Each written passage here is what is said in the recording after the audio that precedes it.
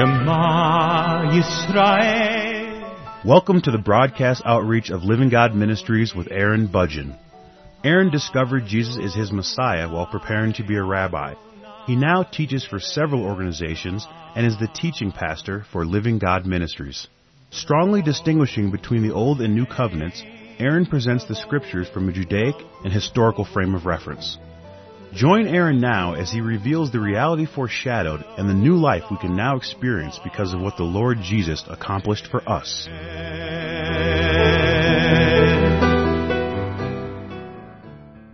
Quite often in the Christian world, people will use words that they do not quite understand. What I mean by that is that they will use words assuming that the definition is one thing, and yet truly it's something else. It means something else, and yet people don't quite understand that, and so they use these words inappropriately. They use these words to teach things that are just simply not true, and as a result, this does tend to lead to a lot of confusion in people's lives. And so today I would like to talk about one of these words, and that word is atonement. The word atonement has been used a lot in the Christian world, and of course is still used, and I would expect it to continue to be used for many years to come, but this is definitely one of those words that for the most part people just don't really understand what this word really means and how it was actually applied in the Scriptures to define something very important, especially as it relates to sin and how our God would look at the sins of the people, the sins of the world, effectively. What this word really meant, what it implied, and how our God was using this in order to illustrate something very important. But in spite of all this confusion, I do believe that today we can still look into the Scriptures and see what this word really means and how it is applied and begin to use it appropriately. Now, for the most part, what is taking place within the Christian world today is that people are talking about the blood of Jesus. But they're talking about the blood of Jesus in the context of atonement. They're talking about the blood of Jesus in the context of atonement to say that the blood of Jesus covers your sins, that your sins are hidden by the blood of Jesus, or they are under the blood, or they are covered by the blood, or just plead the blood. Okay, there are many ways that people describe this, but what's important to understand at this point is to just understand that people talk about the blood of Jesus as your solution or as your opportunity to deal with your sins and to have them hidden from God so that He will then not hold your sins against you. Now, having said that, if you have not listened to me for very long, you probably would assume that I don't believe that our sins are forgiven by the blood of Jesus, and that definitely is not the case. I do believe, and I do teach very aggressively, that forgiveness has definitely been granted to the entire world as a result of Jesus' death on the cross and the shedding of His blood. But what I mean by that is something very different than what most of Christianity means by that, and I would like to make that distinction very clear. What most people assume that means, or what most people are believing that it means, is that people believe that what this means is that when Jesus died for their sins, that their sins were covered by the blood, that they were hidden by the blood. And what I believe is that our sins have been completely taken away, that they have not just been hidden, that they have not just been covered, but they have been completely taken away to the point where they do not exist anymore. And so right up front, I would like to define the differences between what I believe and what other people believe, what I teach versus what other people teach. And that is that most people are teaching that Jesus has died for your sins so that your sins can be covered. And I am teaching that Jesus died for your sins so that they can be completely taken away, that they are not covered, but they are totally removed. Now you might think that that's kind of a technicality that doesn't really have a whole lot of meaning, but I personally have this odd personality, that requires things to be much more defined than, well, I think it's just a semantic question or something like that. I just don't really do very well with those kinds of conclusions. I would like to have things better defined, and of course there are lots of people that don't care about that, and That's okay. There's no reason for me to say that there's anything wrong with that, because there certainly isn't. But I would like to say that this distinction is very important, because it does lead to other problems that are even bigger in size, bigger in magnitude.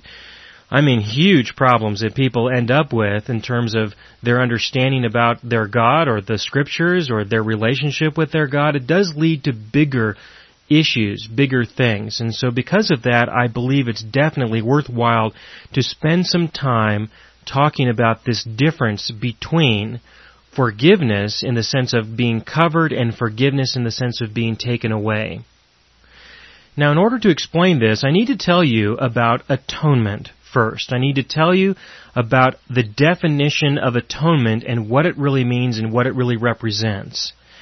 Now, the easiest way to say this has to do with the use of blood.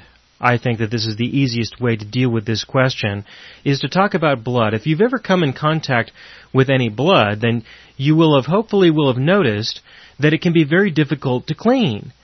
Whenever you have a bloody nose or you cut yourself or you get injured and you lose a little blood and it gets on your shirt or it gets on your pants or it gets on the floor, wherever it goes, it turns out that it's very difficult to clean this stuff up.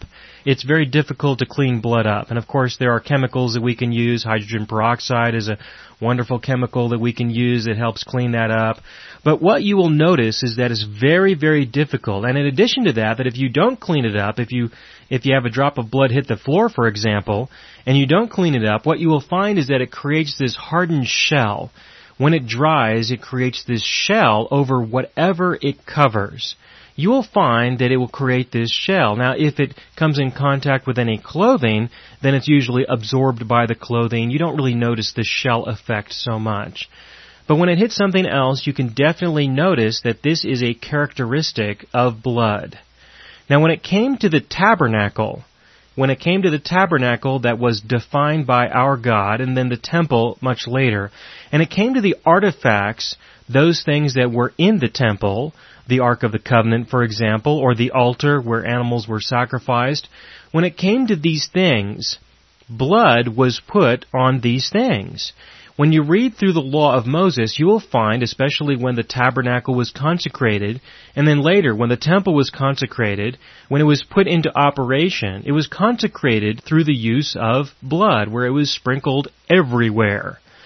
Now, when it was sprinkled on the artifacts of the temple or the tabernacle, it wasn't cleaned up. It was definitely left there. But this was the act of atonement in the context of blood, or the context of shedding blood and using the blood in order to atone things.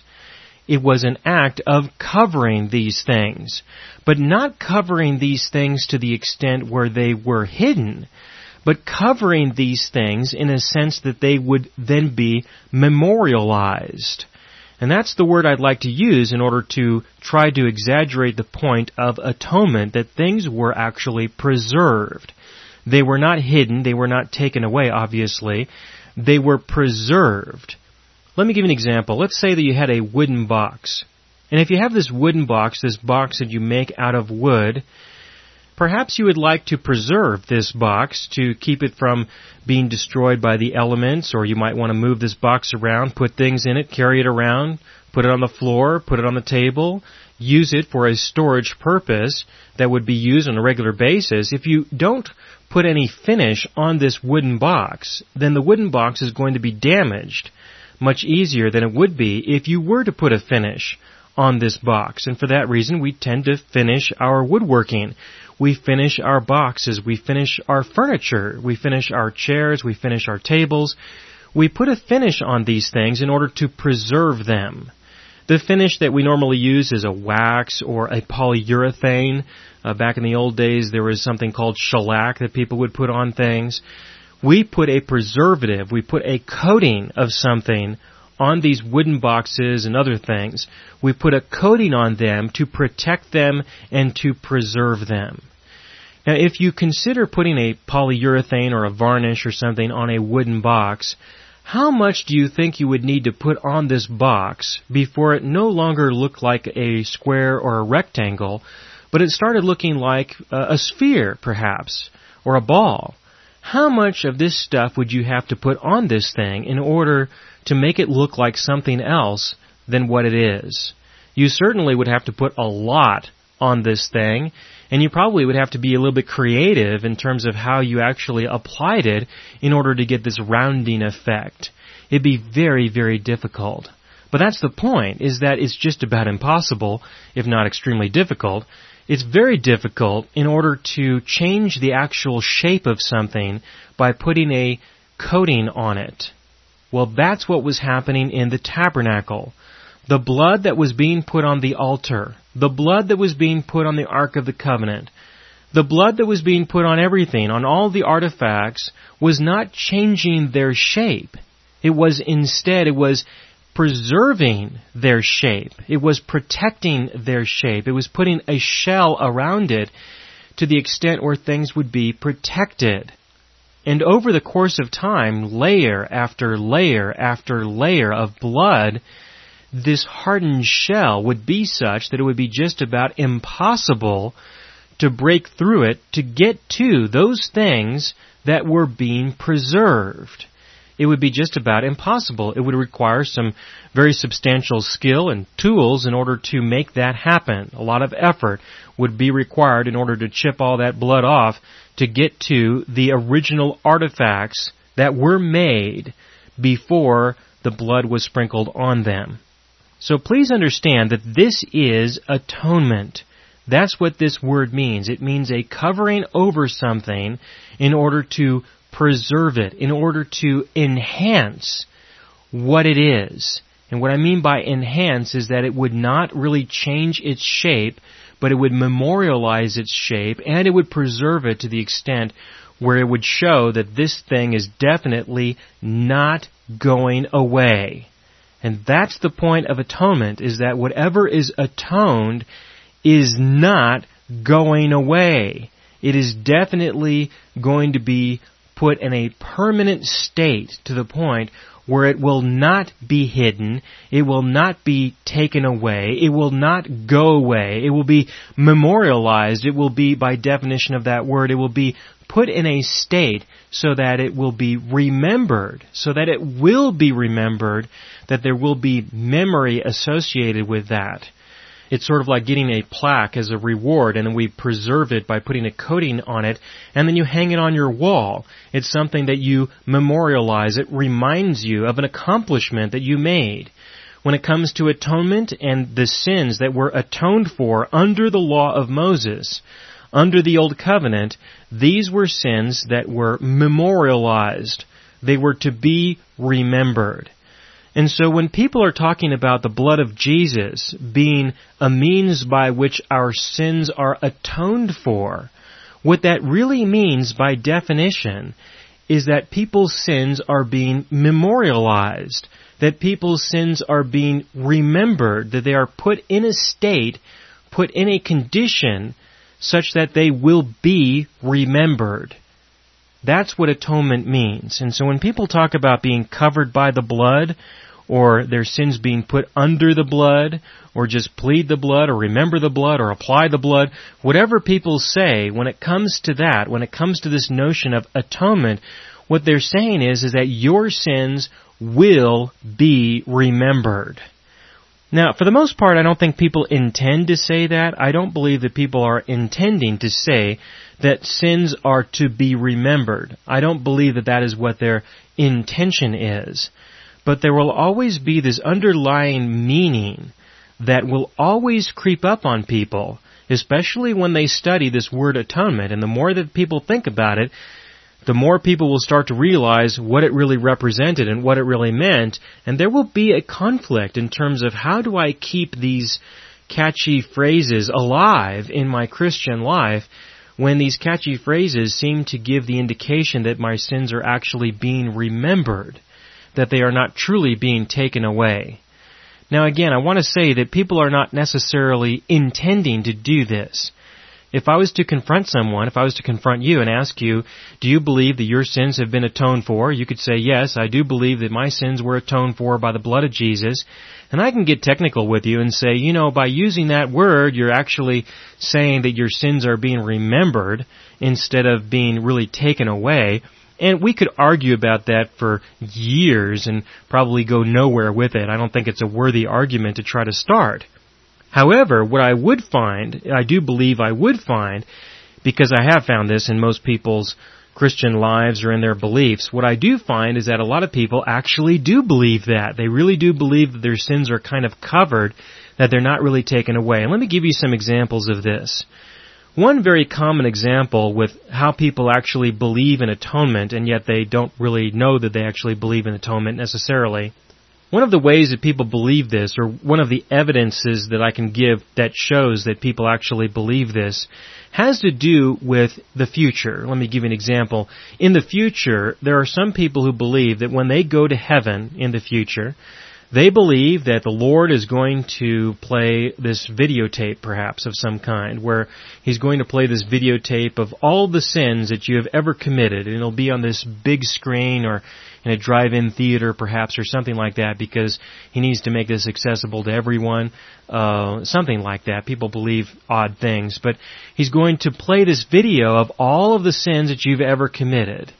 Now, He might not do that if you're saved. It depends on who you talk to. Some people will say He'll do that regardless of whether you're saved or lost. If you're lost, then He definitely will do that in order to give all the evidence and proof that shows that you definitely need to be saved, and because you rejected the salvation that was offered, you're going to have to go to hell, and this is the evidence. That is a way of saying that everyone's sins are preserved. It is a way of stating that. It is a way of saying that your sins were atoned for, covered over, but they were never taken away, and so they're still kind of there. For an unbeliever, we may argue that point. For a believer, if a person believes that the sins are going to be brought up again, the only way that they can be brought up is if they are preserved that long, so that they can be presented. Some people believe this. People believe other things. For example, people believe that if you sin too much, as a Christian, if you are just too much of a problem and you're just not getting over your sin, then He may have to take you out early. That the Lord may have to intervene and just find some way to take you out, to kill you, so that you can go into heaven before you cause too much damage, before you cause too many problems. Some people believe that. I personally, I do not believe that at all. However, there are people who I respect very highly even, who do believe that. I just don't agree with them concerning it. But they do believe that, and that to me is a form of atonement. It is a way of saying that your sins were protected, or they were preserved, that they were tallied up. I mean, they have to be preserved in order to be accumulated in that sense. And eventually, once you have accumulated enough sin in your life, then finally, the Lord will say, I've had enough. Look at all these sins. We're going to have to deal with this person before they cause too many problems, and so He will take you out of here.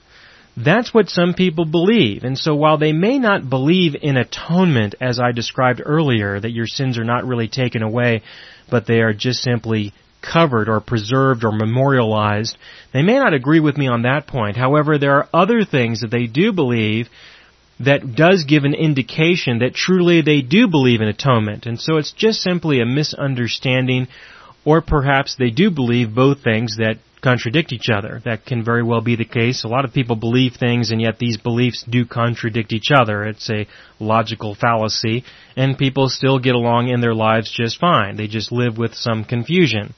But that's okay. I understand that. People can still get through their lives just fine. They can still have some kind of a relationship with their God just fine.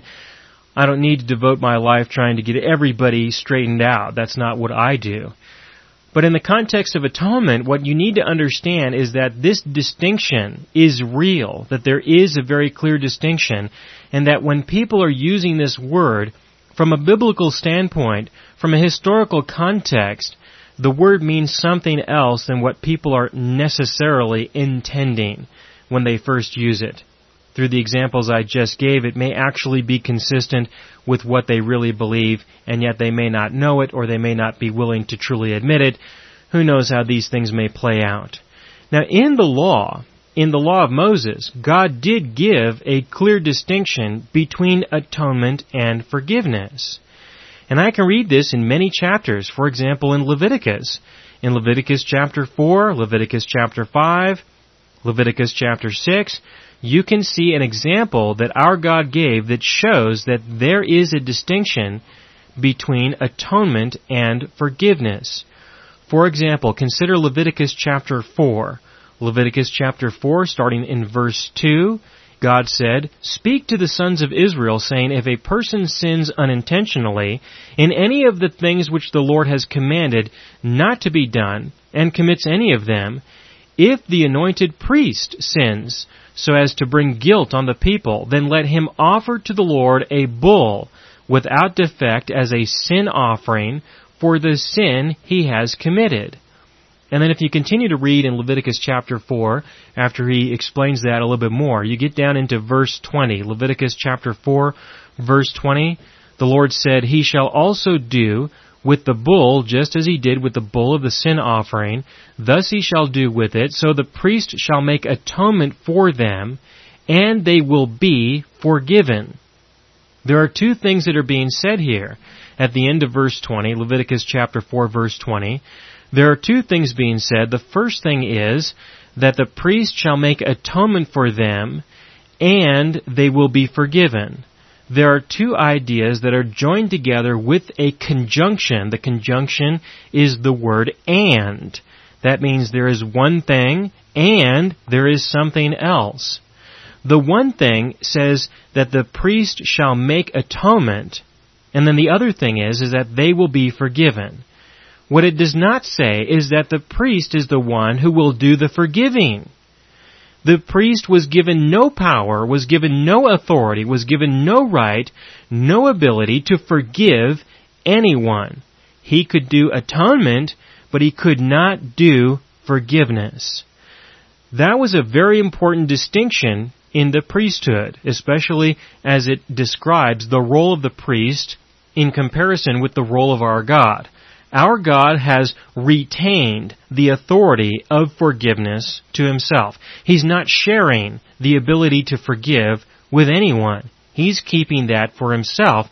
He is the only one who can forgive. A priest, on the other hand, can exercise atonement because it's just simply covering over this sin. And so the priest would shed the blood of the bull or other animals that were presented, and he would take the blood and he would use that to cover over something, to give the illustration, to show that the sin was being preserved, that the sin could be remembered. That's what that meant. That it would be covered to the extent that it would not lose its shape, it would not lose its form. It would effectively be remembered, but remembered for a future purpose. It would be remembered so that one day in the future, when God decided that He would exercise forgiveness, it would be there, it would be available, it would be ready for that forgiveness that our God would finally give. And I believe that that was what took place when Jesus died on the cross, that it was through that historical event that the meaning behind it would finally be implemented, which was that our God would forgive the sins of the entire world. He would finally forgive all of the sins that were remembered. He would forgive all of the sins that were memorialized. And they would finally be totally taken away because He is the only one who truly has that authority. That is the concept of forgiveness that is distinct from the concept of atonement. The priests could help with atonement in order to make sure that things were adequately remembered. However, our God would exercise forgiveness so that the sins would actually be totally taken away and never be remembered again. And there is a word that describes this. That word is propitiation. The word propitiation is a word that properly describes what our God has done on our behalf through the Lord Jesus, which is distinct from atonement that was available through the law of Moses. And so try to understand that throughout the entire course of history, or at least the history of Israel, all of the sins of the entire nation of Israel were continually piled up. They were continually added one after another. And they were atoned for one after the other, which means that they were memorialized one after another. And so if the entire nation was willing to accept Jesus as the Messiah, this is what it would have looked like. It would have looked like the entire nation waiting with great expectation, with great anticipation that one day, as the law says, their sins would be forgiven. It was a prophetic statement, a prophetic announcement in Leviticus chapter 4. There's also a verse in chapter 5 and in chapter 6 and in other places. It was a prophetic statement that not only would they be memorialized, but that one day they would be totally forgiven. They would be totally taken away. And the fulfillment of that prophecy in the law, embedded within the law, the fulfillment of that finally occurred after centuries and centuries took place. It finally occurred when the Messiah died on the cross for all of the sins of the people, for all of the sins of the entire world, in fact. And it would have been a wonderful moment when the realization, when the fulfillment of that prophecy that had been given would finally be realized, and people would then be truly reconciled to their God. But even though they didn't see it and they didn't understand it, from God's perspective, that's exactly what happened. It was then that they were reconciled to Him, and He would no longer count their sins against them, except for the one sin of rejecting the salvation that He offered.